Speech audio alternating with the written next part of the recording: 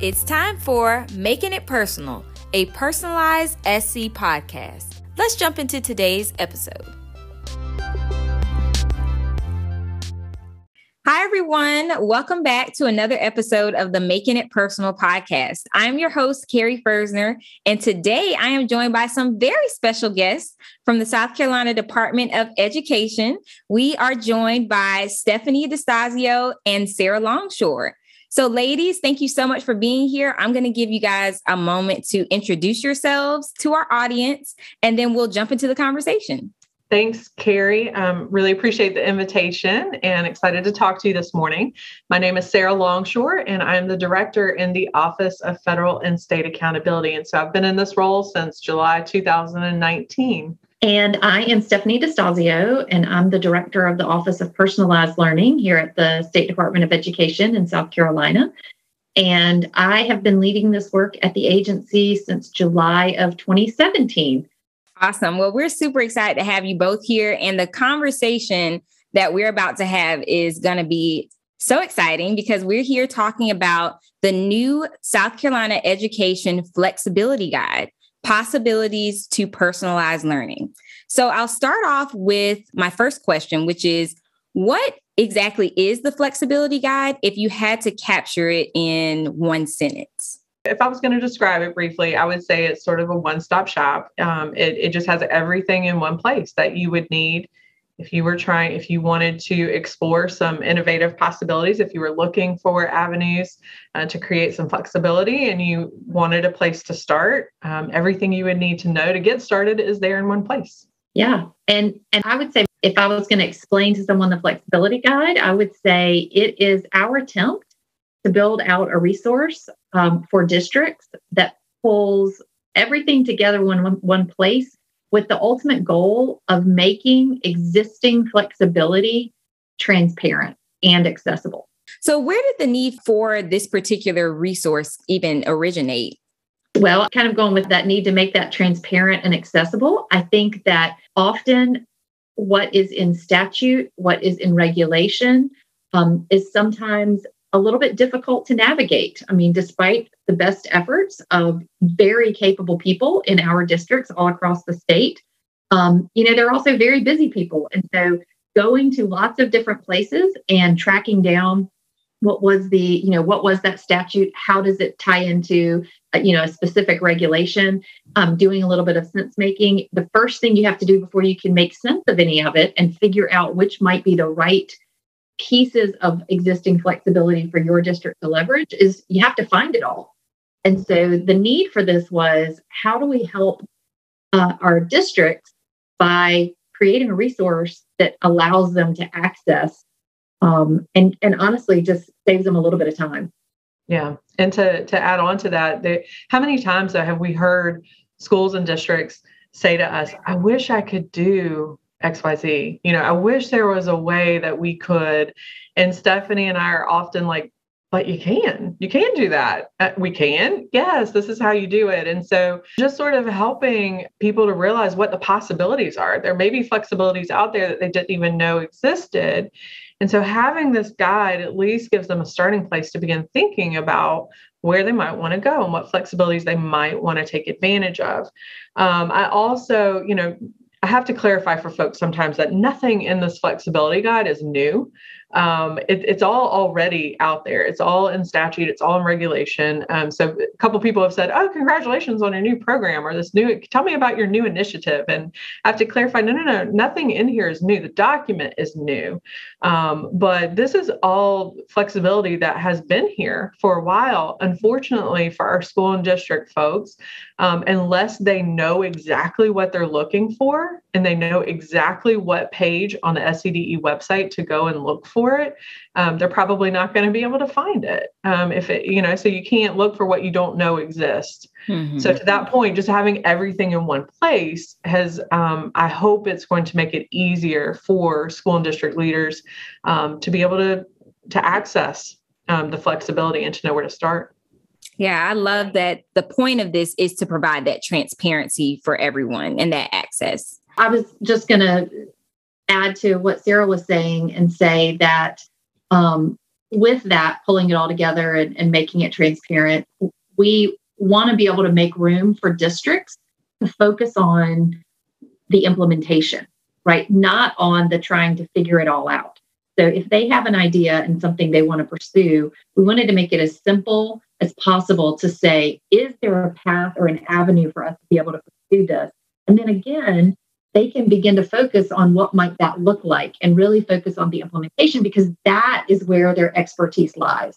And so we also felt like having a document like this would help us be better partners with our districts. And we really want to make that a goal. Sarah and I both have said, we want to be a thought partner. We want to help you navigate this journey. We want to help you get to yes.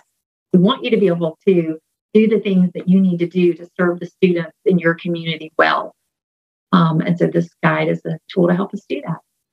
Awesome. Now, the guide looks at educational flexibilities through the lens of personalized learning. Can you share more about the connection between these two? Yeah. So, I often say, and I'm sure, Carrie, you for sure have heard me say this many times, personalized learning is not a program. It is not a thing.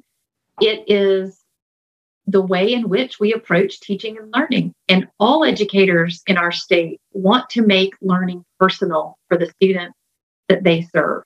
And so as you are thinking about your approach in your district to teaching and learning and the vision that you have and what you're trying to achieve, the question becomes, what's the educational flexibility that you may need to leverage to achieve that district vision? And so that in and of itself is what makes it personal. It's, again, we're not saying everyone is going to try to follow some very formulaic and programmatic way of doing things. It's really about each community, each district deciding how can they best achieve their vision for what works for their students. Thinking about that a little bit more, just thinking about your question, how does these flexibilities, how does it relate to personalized learning? What's the connection there? And it reminds me of George Couros and his book, Innovate Inside the Box, which I think he co-wrote with Katie Novak. But excellent book. And it's sort of, that's how I imagine this. We've got this box, we have guardrails, we have statutes and regulations, we have rules that we have to follow. But how do you, within those boundaries, how do you innovate inside of that? And how do you, and there are flexibilities that exist to ensure that you are both still compliant, but that you are maximizing the flexibilities that are available to you in an effort to reach the goals that your particular school or district has. So I think there is a very clear connection. And I think until recently, it was difficult for some folks to always make that connection. What in the world would the Office of Personalized Learning and the Office of Federal and State Accountability have in common? And that is that we are both trying to get you to that yes, as Stephanie mentioned. We want to help you reach your goals in your school and your district, but also understanding, yes, we want you to be innovative. We want you to, take advantage of the flexibilities, really think about what it is that you need at a local context to help you move forward in your goals, while also still being compliant. And so there is a very direct correlation there. And I think that Stephanie and I, in this work, I just really appreciated the partnership. Well, speaking of those flexibilities, I know that the guide, I've had a chance to preview, and it's very well laid out, very transparent, as you guys have said. Awesome work. And in the flexibility guide, for those who have not seen it yet, you do give some examples for situations where flexibilities may be desired, but they don't necessarily need state approval, whereas there are some flexibilities that would need state approvals. So are there any examples that you can give for flexibilities or innovative approaches that don't need approval by the state? And are there some examples that you can give that may need approval by the state? Yeah. So one of the things about Word Innovation is we sometimes are limited in our thinking because maybe it's something we've always done in our own local district. There may be local policies or local rules, orders of doing business that may be limiting. It may not necessarily be a state level statute or regulation that's causing maybe some constriction or some restriction of wanting to get something accomplished. And so I think that's the first place, is to know what is it that we're trying to do, and then decide, well, what's the reason we might not be able to do that? Because what we do find sometimes is it's a local control piece. And so the good news there is, if it's a local control issue, you don't have to involve the state. And so as a small example, when schools and districts are looking at things like the way in which they build their master schedule, when they are doing things along those lines, you actually, as long as you are meeting what the state guidelines are, sometimes there are restrictions that schools and districts have placed on themselves, because it's just the way they've always done something. And so if you wanted to change that or put in an intervention block or an acceleration block, which in some districts would be an innovation, you have the flexibility to do that. And as a great example, I think Lexington 3 school district did something a couple of years ago, which they call halftime. And they, for example, extended their lunch. They put in the ability to have clubs and activities during the school day, right in the middle. Also, student intervention, student acceleration, the ability for students to really connect both with one another and with adults in the building. And again, that meant they had control of that. They did not come to the state to make that change. They tracked the data. They were able to see if that was an effective strategy for them or not. They have maintained it. Actually, have brought it. With COVID, they had to suspend it a little bit and make it a little different. But it's back this year, and so I think that's a great example of one way in which they worked inside the box. They made sure they were, they're still meeting seat time minutes, for example, but they have manipulated their schedule to allow them to have that flexibility of clubs during the day, intervention during the day, acceleration during the day, and making sure that kids are feeling that really tight sense of affiliation. Thank you so much for sharing that example. What about an example of flexibilities that may need state approval? I'll take a stab at this one. There are probably the two most commonly used waivers at this point are either the impediment to a district strategic or school renewal plan, or the schools of innovation waiver. And so what these waivers allow us to do, actually, let me take them one by one. So the first one, if a district has an approved strategic plan or school has an approved renewal plan, and they have gone through that school improvement planning process, they've got the data to back it up, they have the goals, their objectives, everything's in there, and the State Department approves it. And then they realize that there could perhaps be a State Board of Education regulation that is impeding their progress in some way. Because of this regulation, they are having a really hard time, or they're going to have a hard time meeting the goals that they've outlined for themselves. They can request a waiver from the State Board of Education that will provide flexibility, will give them an exemption from that regulation. And so there are a lot of districts out there that take advantage of this opportunity.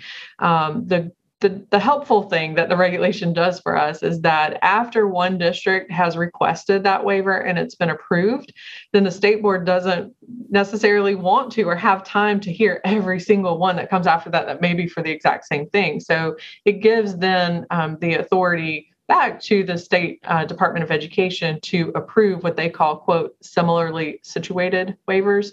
And so that's actually it's not a difficult process, but that is so let me try and give you a couple examples of what people have asked for, what districts have asked for.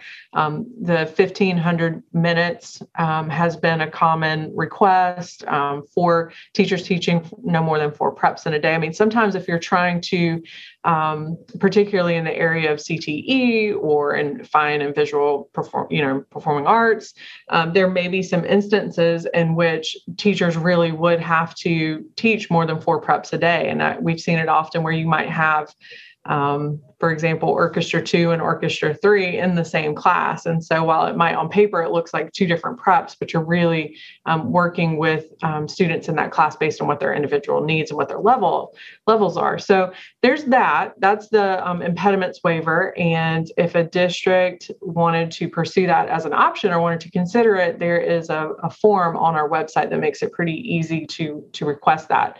The other one that is starting to get a little bit more attention is the Schools of Innovation waiver, and this is provided for us in statute. And no district is you can't have all schools in the district labeled as a school of innovation, but you can have more than one.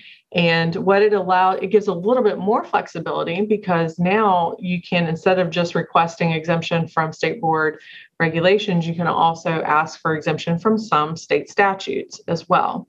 That's a little bit more of a formal process. Those always have to go before the State Board of Education for approval.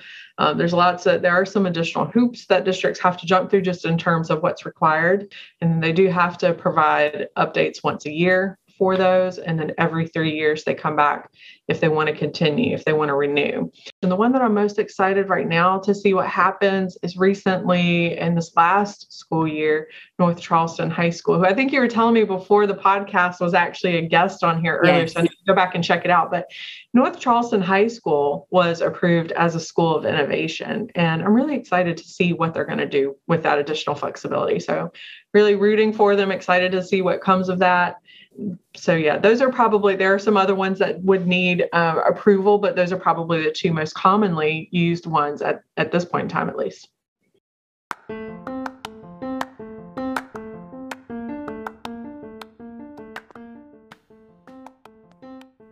All right, educators, we know you all are working hard day in and day out to meet all your students' needs. The SCDE Office of Personalized Learning wants to celebrate you and the work you're doing. We want to help tell your stories, share your processes, and the artifacts you create as you work to put students at the center of their own learning. But we can't do it without you. So send us your celebrations, stories, processes, or artifacts to personalizedlearning@ed.sc.gov. Tag us on Twitter @personalizedSC, or reach out to your Office of Personalized Learning Regional Coach at personalizedSC.ed.sc.gov. We can't wait to see what you send our way.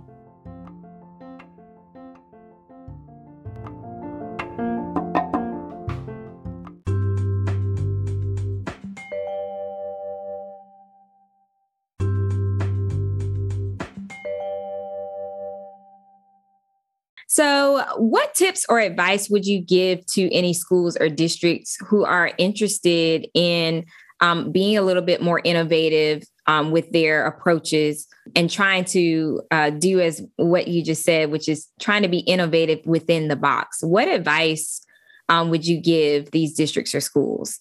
Carrie, I'm going to go back to something we always say, which is think big, start small, and act fast. So if you can think what's that big audacious goal that, you're trying to get towards, you don't have to wait until you have all the pieces of the puzzle and all of the things. So you can start small and you can begin to look, like I mentioned, what are some of the local barriers? Maybe you start there. And then as you continue along that journey, you're able to, one, make a much stronger case for what you've already done and what you need to do next and why you need that flexibility. And so I would say that would come for whether you're going to your own local board to make a case for flexibility, if it happens to be a local policy that you need flexibility from. But to our point, you're going to come to us and you're going to fill out a waiver application knowing what it is you need, why you need it. You've got to be able to articulate that. What's the regulation or the statute that you need relief from? Why specifically do you need that? What do you have? And then most importantly, we're going to ask you for how are you going to measure what your short-term, your medium-term, and your long-term success is going to look like if you get this flexibility. So you definitely have to be able to think through all of those pieces. So think big, but, go ahead and get started. You can get started, in very small ways at the classroom level, at the school level, at the district level, to make sure you're ready for the pieces that may come. And I would add to that, I agree with everything you just said, Stephanie. I think that's really great advice. I would add too, I would just encourage schools and district leaders, don't be afraid to reach out to the State Department. We want to be thought partners with you in this work. Our goal is always to help you get to a yes. And so often I have districts call and say, we want to submit a School of Innovation waiver. And once I start, so I'm submitting it. And then once I see it, review it, and I start thinking about it, I'm like, they don't need to go through all this trouble. There's a much easier way to get to where you're wanting to go. And so I think, don't be afraid to pick up the phone and call and say, hey, this is the end goal. This is what we're trying to do. What's your advice for how we get there? And I think that, I know that Stephanie, myself, anyone in our office, we're happy to have those conversations and to just be a sounding board for you and to provide advice where we can and help you get to where it is you're trying to go. Yeah. And Sarah, one of the other things that happens often when we do get those phone calls, which, by the way, I agree, we love those. We love talking about the possibilities and what might be. But another advantage of that is often what we're able to do is connect districts with other districts who are trying to achieve similar goals or who have already tackled a bit of whatever it is that they're trying to do. And so that connection to other schools in our state, other districts in our state is powerful. And so again, don't be afraid to reach out because, we'll either help you figure it out or we'll help connect you to someone who has figured it out. Awesome. And speaking of reaching out, my last question for you ladies is, if we have any listeners who would like to reach out, what is the best way that they can get in touch with you? I do best with email. And so that is sclongshore@ed.sc.gov. And so I am always looking at email, home, weekends, trips, vacations. I almost never put it down. So I'm usually pretty good about responding to emails. And sometimes it might just be hey, I've got a question. Can we set up a time to talk about it? But that's usually the best way to just make initial contact with me. My phone number is 803-734-8118. And I always try to return messages that are left for me within 24 to 48 hours. Great. Stephanie? I echo all of what Sarah said. Reach out to me via email. When I respond to you, I will have a schedule an appointment link on my email signature line so that you can access my calendar and find a time for us to connect that works for you. And my last name is sometimes a little bit difficult, so I'll give you two ways via email to get in touch with me. It is SDISTASIO at ed.sc.gov. But if that's a little hard, and sometimes the S's and they all sound like different letters. So since this is a podcast, I will tell you, another easy way to get in touch with me is personalized learning at ed.sc.gov. That comes to our office, but if you, just reach out through that, I'm able to check that as well, as are some other folks in our office, but it'll get to me that way. Awesome. Well, I have really enjoyed this conversation, and I know hopefully our listeners have gotten some really innovative and good ideas of how to get started when it comes to being flexible in our state for the benefit of our students. So thank you, ladies, once again for joining me. We'll be right back to close things out.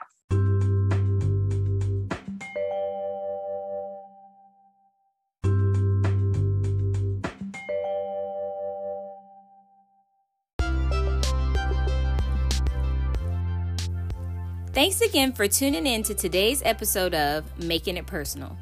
Connect with the Office of Personalized Learning by visiting our website, personalizesc.ed.sc.gov. If you enjoyed today's episode, don't forget to subscribe, share with a friend, and tune in for a new episode every month. We'll catch you next time on Making It Personal. See ya!